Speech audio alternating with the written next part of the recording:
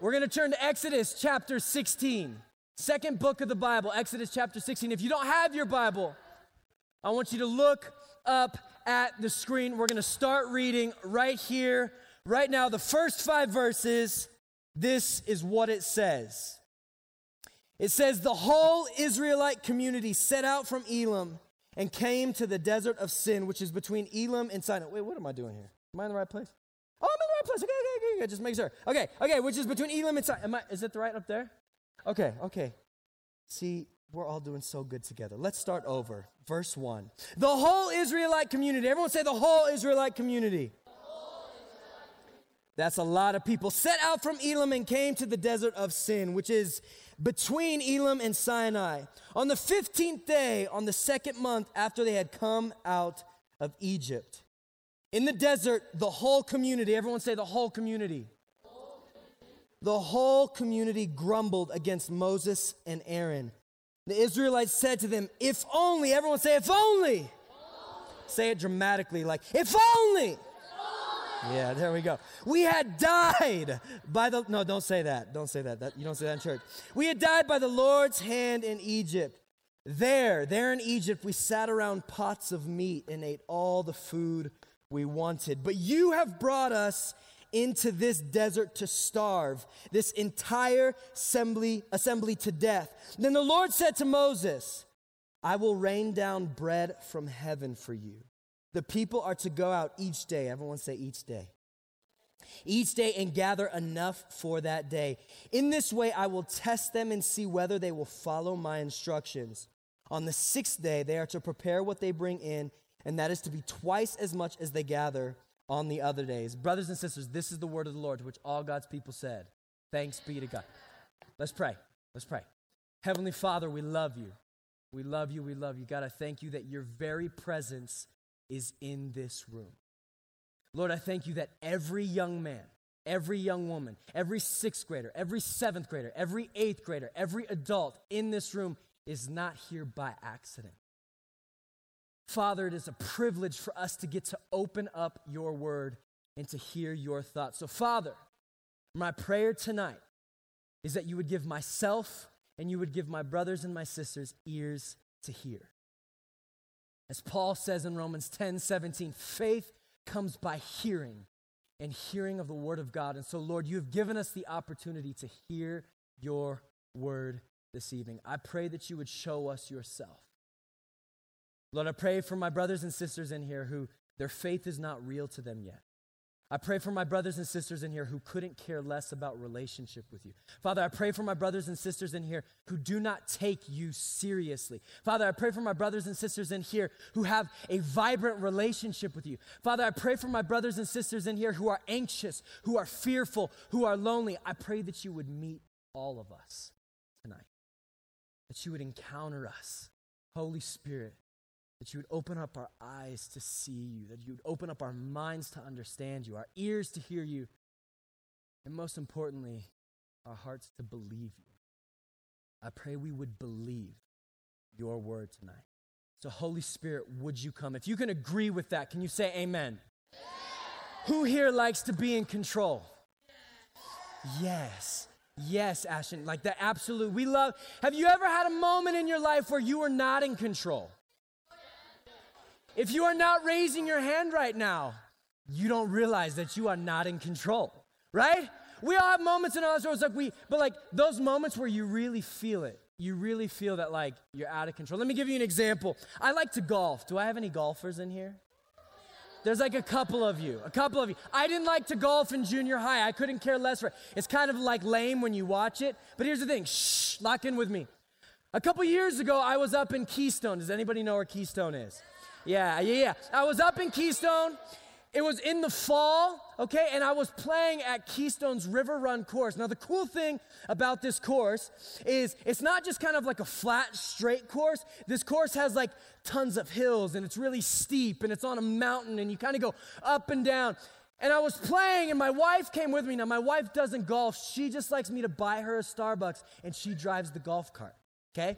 This is what we do like in our marriage. It's like she'll sit there and she'll drive like to the ball and she'll like totally critique me and she'll judge me and say, you really are terrible at golf, and enjoy her Starbucks while I play. Well, on this particular day, it was raining. Yeah. But here's the thing. I love rain. Who here loves rain? Yeah. Like you're my people who really enjoyed this last Saturday. It was like overcast the whole day. If I like all you girls, like today's a day for a pumpkin spice latte. Like it's Starbucks. Yeah, no, like I love the rain. And so we're going out golfing and it starts raining. And she's like, do you still want to go? And I'm like, of course I want to go. It's the rain and it's golf. Two things that I love. But here's the thing. We get to like hole 5 or 6. And on this particular hole, you tee off at the top of the mountain, and then you got to drive down the path to like get down to the fairway, which is quite steep. The thing is, when it's raining, the golf like cart path is very, very slick. Now here's the thing. Here's the thing. My wife, she's not here tonight. None of you tell her I said this. My wife is not the greatest driver, okay? She's not the greatest driver. Like, hear me. I would trust probably 80% of you just watching you do red light, green light, and getting it. I would let you drive my car. I sit in that passenger seat, like, take me to church. And I'd let you guys say, like, my wife is not the greatest driver, okay? She's not the greatest driver. Here's the thing. So we're driving down this golf cart path. It's raining outside. It gets slick. And my wife has a hard time understanding, like, the proper time to like hit the brakes, hit the gas, everything in between when you drive, right? We're going down this car path, and it starts turning this way as the path's going down. Now, you're going to learn this soon enough. When you are driving, you are usually on the left side of the car, right? Like that's where the driver is located. She starts going down. I'm sitting in the path, and I'm like, I'm in heaven. I'm like looking at God's nature. I hit a great drive. I landed in the fairway. I'm like, this is a good day. And then all of a sudden, we start going down. She gets too fast, and she slams the brakes. And the cart begins to spin like this. Now, here's the thing. My wife, in her like infinite knowledge of like the best thing to do in this moment, right as the cart begins to shift and we are heading downhill, and she's like, I'll just bail out. So she literally hops out the golf cart and just moves as I'm sitting in the passenger seat and I'm shifting this way. And I can't reach the gas pedal, I can't reach the brake. So I'm like leaning over trying to grab the wheel as the cart starts spinning like this down the mountain. I come to the bottom and it's like something you'd see in the movie where it hits the bottom and the golf cart goes up on 2 wheels. I'm like about to fall out and then boom, golf clubs go flying everywhere. I'm sitting down like my hat is off. I'm like red hot, like I'm going to die. Meanwhile, I look up the mountain to my wife, holding her Starbucks, her nice pumpkin spice latte. She's going, you good, babe? The mother of my children, folks. The mother of my children. This was a moment in my life, whenever I think of a moment where I felt out of control, I'm at the mercy of this golf cart. I'm at the mercy of the golf cart path. Like, there's nothing I can do to change my circumstances. And I end up coming to this place where you realize, and all of a sudden it's like I start to feel safe because I start to like feel in control again. You notice how in life we have those moments where like things begin to get out of control, we start freaking out, and then like something happens where it might rein in or it doesn't get better. Usually this is where anxiety comes from, right? Fear comes from. You begin to realize like your lack of control. Everyone say control. See, here's the thing. This is what I love about this passage. A lot of people don't realize this when we get to Exodus 16. This is a moment where God is really showing Israel, you are not in control. You or I are not in control. But here's the thing. If we really take a step back, this isn't the first moment we see Israel out of control, is it? How many of you have been here for the last like 6 weeks? Have at least come to 1 or 2? One or two messages. Okay, so if you've been here, you've got to hear Pastor Mateo go through a couple different messages where he's talking about like the plagues, right? Like God sends Moses back into Egypt, and he's talking to Pharaoh, and he says, let my people go. And Pharaoh's like, nah. And so all of a sudden we see all of these weird things happen, like the Nile turning to blood, and we have frogs and locusts, and we're seeing like livestock catch like disease, and all of a sudden it's like pitch black over Egypt, and then it like kind of culminates into like the angel of death coming through and like taking the firstborn of all the Egyptians. And what we begin to see already, Israel's having a front row seat to, maybe the world isn't what I thought it was. Maybe I'm not in as much control as I thought it was. Then it's like Pharaoh finally breaks and Israel gets to leave Egypt. But here's the thing, like when you're a slave, you don't get vacation days. Right? I know, it's like logic. It's like, hey, 400 years. I know, I'm with you, bro. I'm with you. Like 400 years, they've been in Egypt. This generation, bear with me. This generation's not seen outside Egypt. They have no idea where they're going. They have no idea what the promised land looks like. And so all of a sudden they're like, okay, we're leaving Egypt. Where are we supposed to go? And you know how God directs them? He doesn't give them a map. He goes, this is how you're going to go where I tell you to go. During the day, I'm going to give you a pillar of cloud, a cloud pillar to follow me, and you're just going to kind of trust it. And then at night, I'm going to give you a pillar of fire, and you're just going to have to follow, and you're just going to have to trust it, okay? And then all of a sudden, they come to the shore of the Red Sea. Now, in God's infinite plan, God is sovereign, right? Like, he's ultimately powerful. He can do all things. It would have been nice if, they crest up over that hill to the Red Sea. We have hundreds of thousands of Israelites, like a mighty nation coming out of Egypt. Like, if they looked at the sea and God just had, 30,000 boats lined up perfectly for them right there.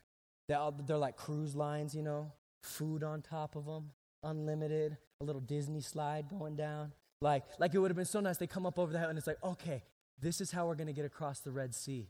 But that's not what God does. They come to the shore of the Red Sea and they look at Moses and go, what now?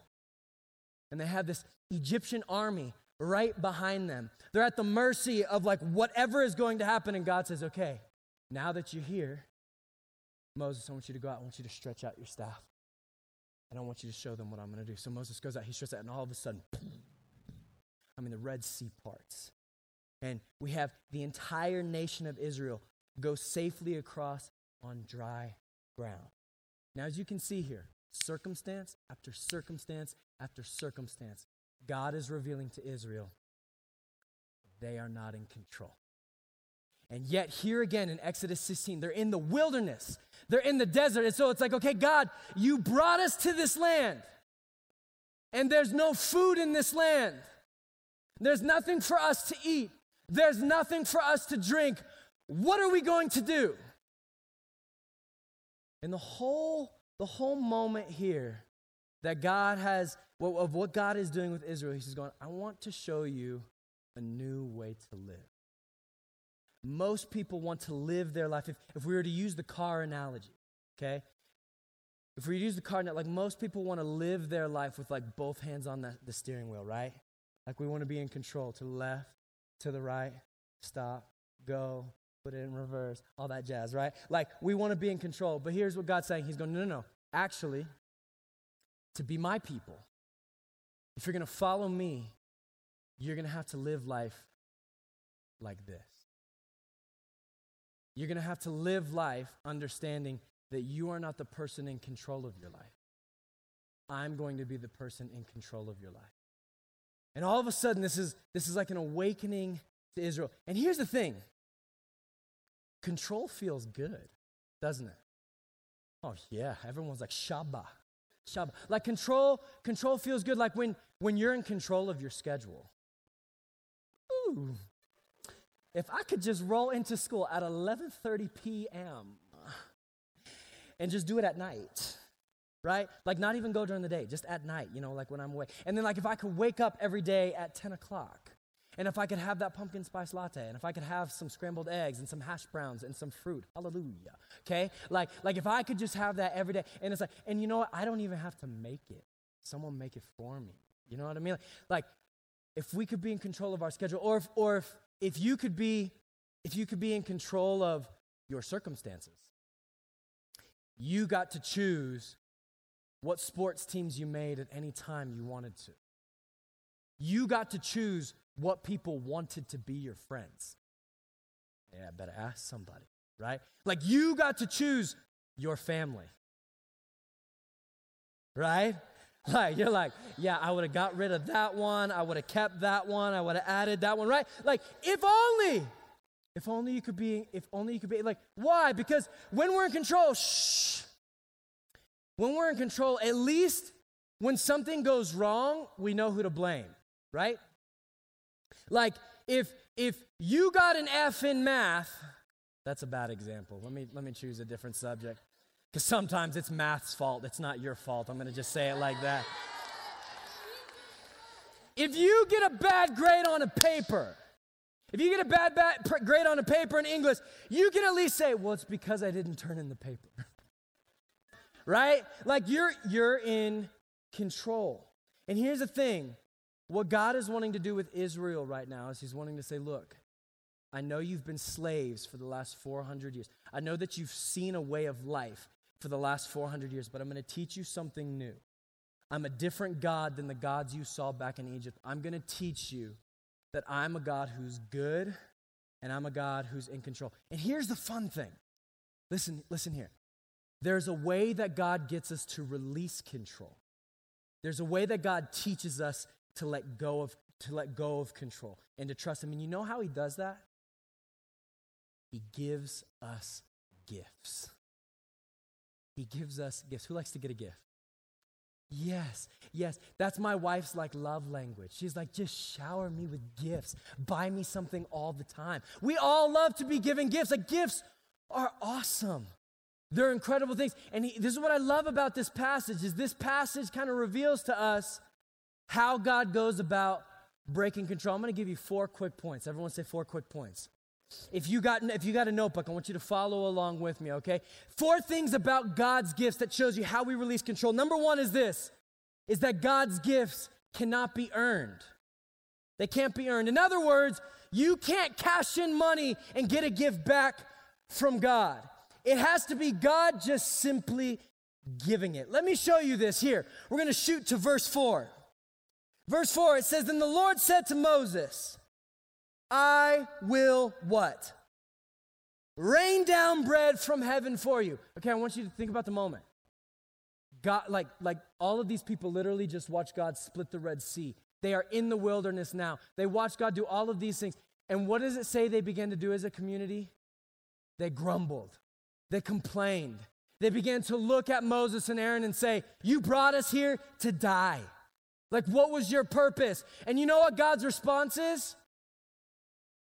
I will rain down bread for you. In other words, though you did nothing to earn my affection, though all you do is complain, though all you have done up to this point is nothing, and I have done everything, you know what I'm going to do? I'm going to give you a gift. I'm going to rain down bread for you. You know what this means?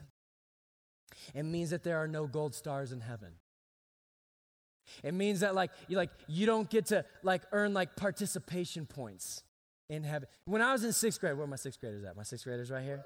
When I was in 6th grade, my 6th grade literature teacher, her name was Miss Teal. I went to James Irwin. It looked like a prison. It was awful, okay? My 6th grade literature teacher, we'd walk in after lunch, and she started this thing, 2nd semester, called character candy bars. It was like the greatest thing ever. And she would sit there and she'd stand up and she would choose 5 students once a week. She'd pull out this massive bucket of like the king size candies, you know? And she would sit there and then she would look at all of us and then she would call a name. And I remember the first time, this is a subtle flex, she called my name. She said, Tim Shepard. I said, yes.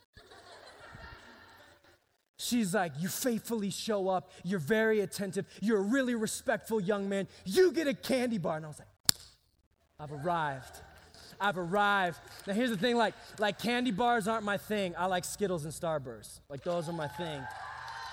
But words of affirmation are my thing. And I felt like I was on cloud 9 in front of the class in that moment. It was like, yes. And so what did I do after that first week I earned a character candy bar? Ooh, I started performing. I come sit down, hands folded, when you're sitting on your desk. She goes, class, you're like, yes. You're like, you're ready and attentive on all the, every week, because I'm like, I want to be called every single week. And if I ever didn't get called, it was like utter disappointment. You know what I mean? Like, oh, and here's the thing, a lot of people think that's how God treats his people. Oh my God, Mateo, you did 6 quiet times this week. You memorized 17 verses. You went to church for a month straight. Character candy bar. Like you said, my Charlie, Steve's monster, like, hey, you know what? I know, like, you were faithful in reading scripture. You didn't gossip with your other friends there, I'm going to give you manna from heaven tomorrow. You're going to eat that bread. You know what I mean? And this is how we think God acts. It's like, hey, if you get your act together, hey, if you behave well, you memorize scripture. Yeah, I got you. Like you do all those things, God will reward you, but shh. It's kind of opposite here in this text, isn't it? Here, he's going, hey, you complain, I'm going to give you bread tomorrow. Hey, though you haven't done anything for me, though, in fact, like all you've done is like take from me, I'm going to give something to you that's going to give you life. But this is really important, brothers and sisters, because if we think God is a God who cashes out gifts when we do everything right to get them, then we don't have a right image of God. And God's not interested in sharing lordship with that picture of God. So what we have to do is we have to go, okay, wait, what is the image of God that he is giving us from his word? He's going, look, I do not love my people based on their performance. I do not love my people based upon what they can do for me. My love for them is going to be rooted in my own character and my own nature. So despite the fact that you're grumbling and complaining, I'm going to give you something that you cannot earn. Bread from heaven. God's gifts cannot be earned. Point number 2 is that God's gifts are necessary to live. Everyone say necessary to live. Verse 3, look at this. The Israelites said to them, if only we had died by the Lord's hand in Egypt, that we sat around pots of meat and we ate all the food that we wanted. But they're looking at Moses and Aaron, they say, you brought us here. We're going to starve. We're not going to be able to live unless God steps in. I can't live. You know a funny thing about oxygen? Is oxygen doesn't feel like a gift until you can't breathe. Right? You ever gone underwater? And you get to that moment where you're like, right? Like you start kind of convulsing, you look weird. And it's like all your body wants is what? It wants air. It wants air like, but we don't ever think, you're not even thinking about it right now. You're not thinking about the fact that you went, and you can see, you can be, you're not thinking about it. Why? Because oxygen doesn't feel like a gift until you can't breathe. You know food? That lovely God-given gift, food? Now here's the thing. Food really feels like a gift when you're like hungry, but food can just feel like a gift all the time. You know what I mean? You get some of that Chick-fil-A, and you have that Chick-fil-A milkshake with them waffle fries. Yeah, Shabbat, right? Like food feels like a gift though when you're hungry. Water, any of you ever been thirsty before? Yeah. Holla. If you did student camp this last summer, you know what I'm talking about, right? Yeah, exactly. Water doesn't feel like a gift until you're what? Thirsty. This is the thing. What Israel's coming to find here is that, wait a minute. Unless God gives us something that we cannot provide in and of ourselves, we are going to die. And so what we have to see here, whether you see it or not, if you're a human being living on the earth right now, every breath that you take, every sunrise that you get to see, every sunset that you get to witness, especially here in Colorado, is a gift from God. You breathe because He allows it. You have life because He allows it. You have family, relationship, things in you're well provided for. You have a roof over your head. You have food in your belly because God allows it. He has provided it. His gifts are necessary to live. And Israel is learning this firsthand, looking out at the one. They go, we have nothing to eat. And He goes, here's what I'm going to do. I'm going to rain down bread for you. And every day, you are going to receive it. Which brings us to point number 3. God's gifts have to be received daily. Oh, they must. Oh, they must. Oh, they must. I want you to notice, look at this. Pay attention. I got to go fast. We're running late on time. Even in junior high, I take too long. Mateo's laughing right now. Verse 4b, look at this. He said, the people, this is God talking, the people are to go out each day and gather enough for what? That day. In this way, I will test them and see whether they follow my instructions. Hop ahead to verse 19 and 20. It says, then Moses said to the people of Israel, no one is to keep any of it until morning. However, some of them, everyone say some of them paid no attention to Moses or the Lord. They kept part of it until morning, but it was full of maggots and began to smell. So this is what happens. God said, this is what I'm going to do for you. Though you've done nothing for me, I'm going to give you manna from heaven every day. And here's my instruction to you. You're to go out every morning, collect it, and eat it. All that you need for that day. Eat until your heart's content, okay? But I don't want you to take any of it, and I don't want you to try to store it up. Don't worry about that. I'll provide for you the next day. And some of them said, no. We don't know if this God is going to keep providing it every day. We need to store it up. We need to put it up in the pantry for when we're hungry later. And so they tried to put it up, and what happened? It turned to maggots and it began to smell. What is God doing here? I mean, wouldn't it have been, think about it. Wouldn't it have been nice if God just dropped a Walmart right in the wilderness? Like, doesn't this make me like God, give me some King Supers, right? Like with a quick checkout and like, we can go in. Shh, pay attention with me. And they can grab their food every day. And it's like, yeah, God's like providing it. No. God goes, no. I don't want you to try to live on my gifts from yesterday. I want you to live on the gifts that I give you today. You're not breathing and living on the oxygen that you breathed yesterday. You're living and breathing on the oxygen that God has provided for you today. And so what God is telling Israel here is He's like, look, if you're going to be my people, you're going to have to trust that I am who I am day by day. Are you with me, junior high? You with me? Now this goes to Jesus' words on the Sermon on the Mount, right?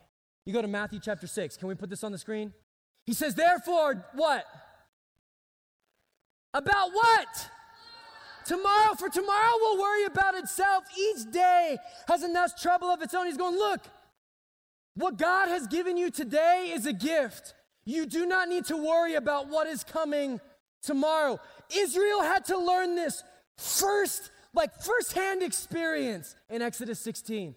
They're like, we're not going to worry about if we're going to have food tomorrow. We'll trust that God will give it then. But today, He's given enough.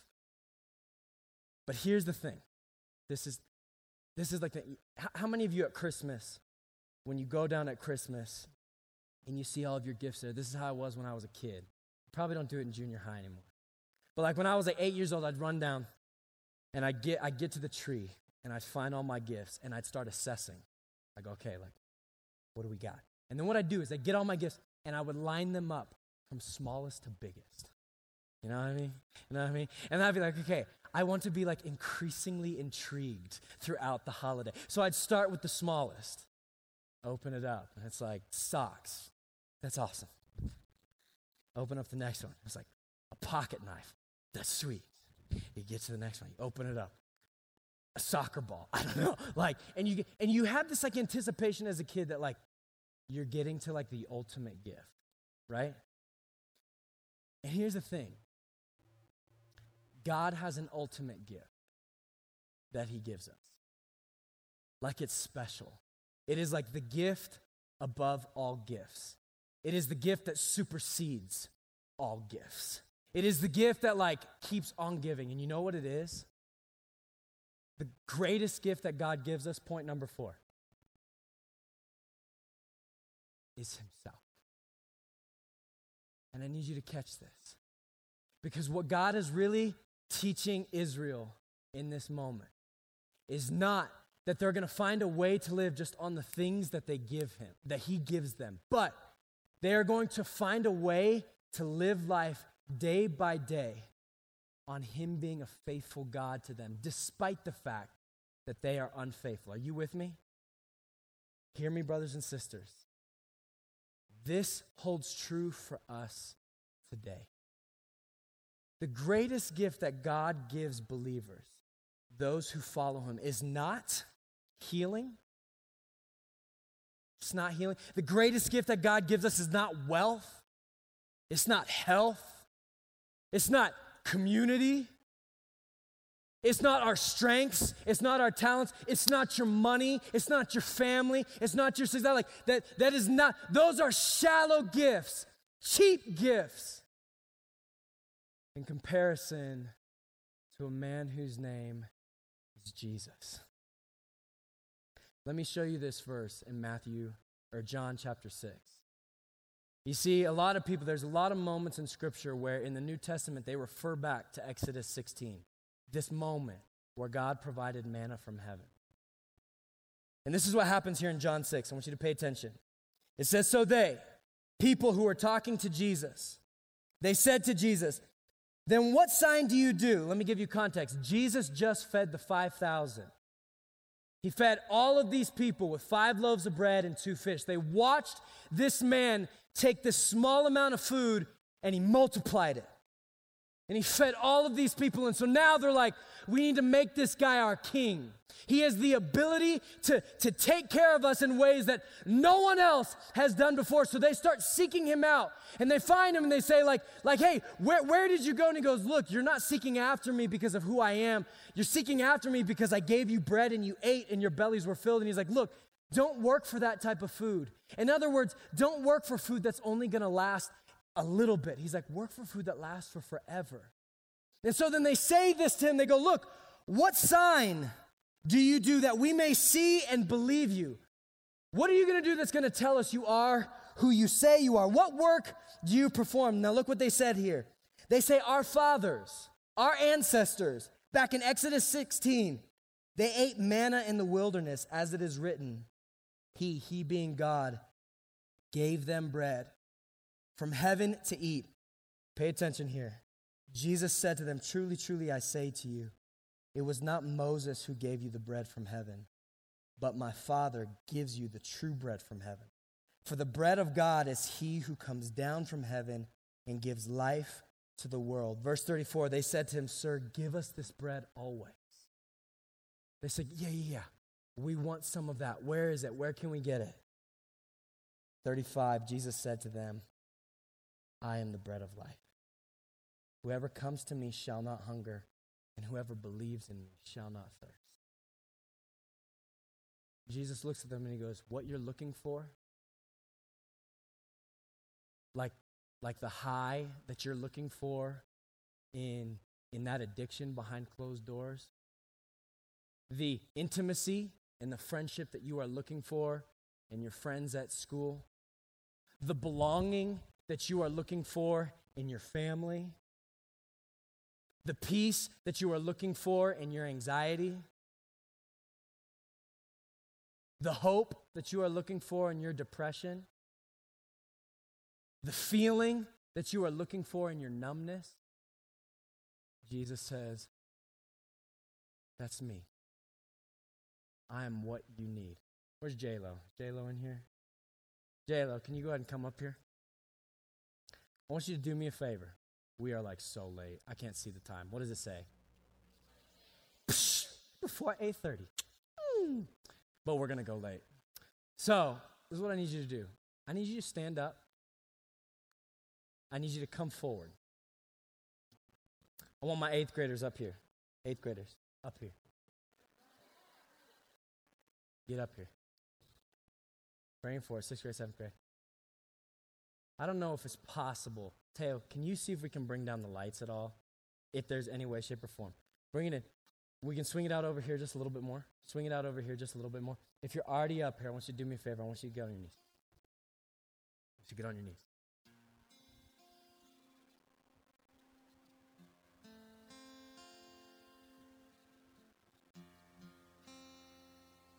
I want you to look at me.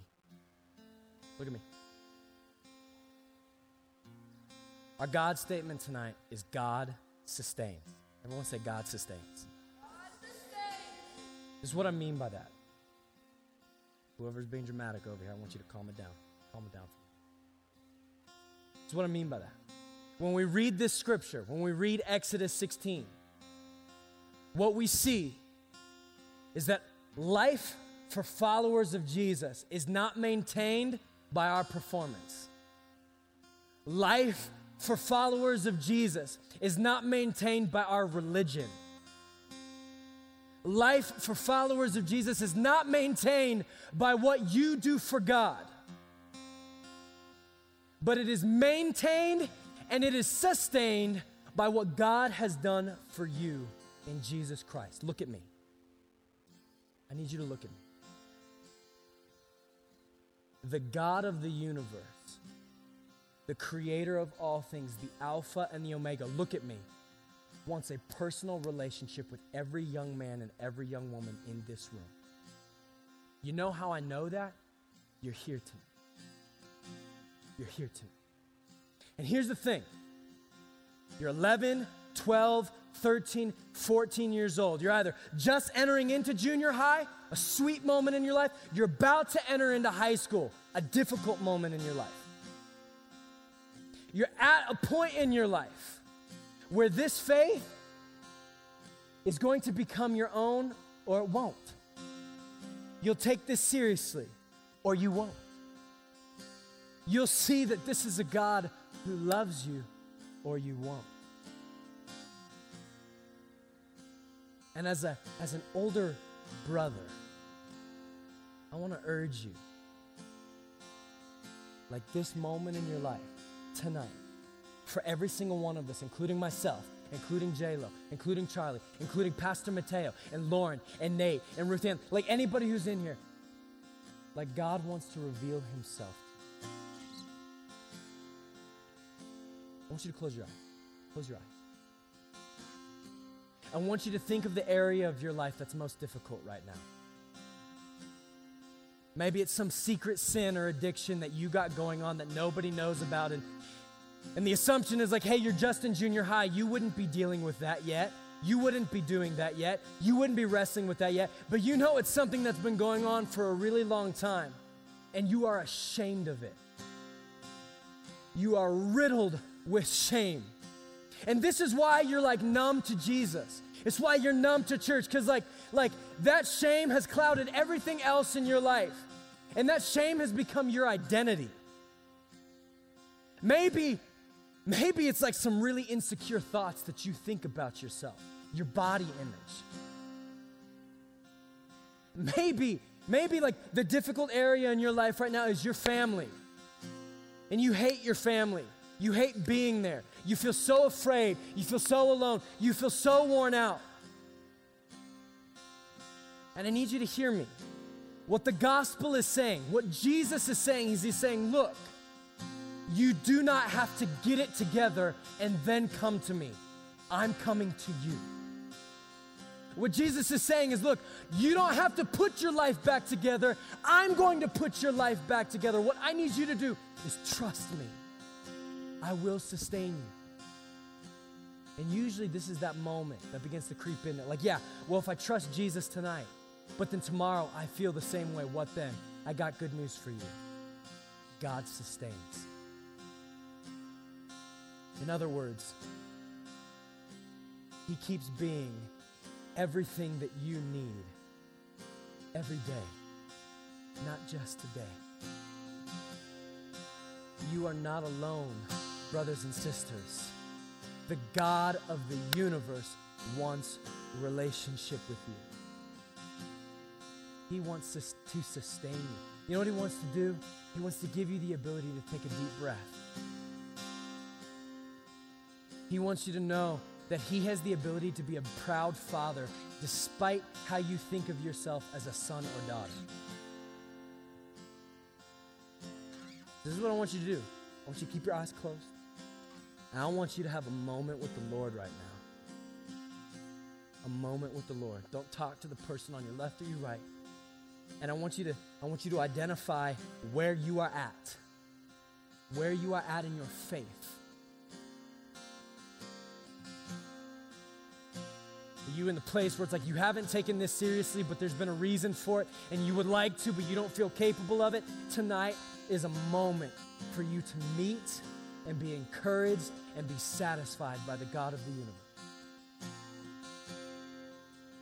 He is our life. He's the bread of life. All of those who come to him, they're never going to go hungry again. All of those who come to him are never going to go thirsty again. So this is what I want you to do. I'm going to have J-Lo kind of enter into a moment of worship here. And between just you and the Lord, with you on your knees, I want you to work that out with God. Giving him that difficult part of what's going on. Giving him that area that you're having a hard time trusting with him. And then this is just what I want you to say over it. God sustains. He's enough. He's given me himself. And he is enough. This is what I want you to do. When you've had that moment with God in faith, you can trust that God's got it, that he's sustaining you. I want you to stand up and begin to worship with J-Lo. I just want you to begin to sing. I don't want you to care about what your peers are doing. This is the moment for you and the Lord, okay? You and the Lord. So J-Lo, go ahead and sing for us, brother. You and the Lord right now.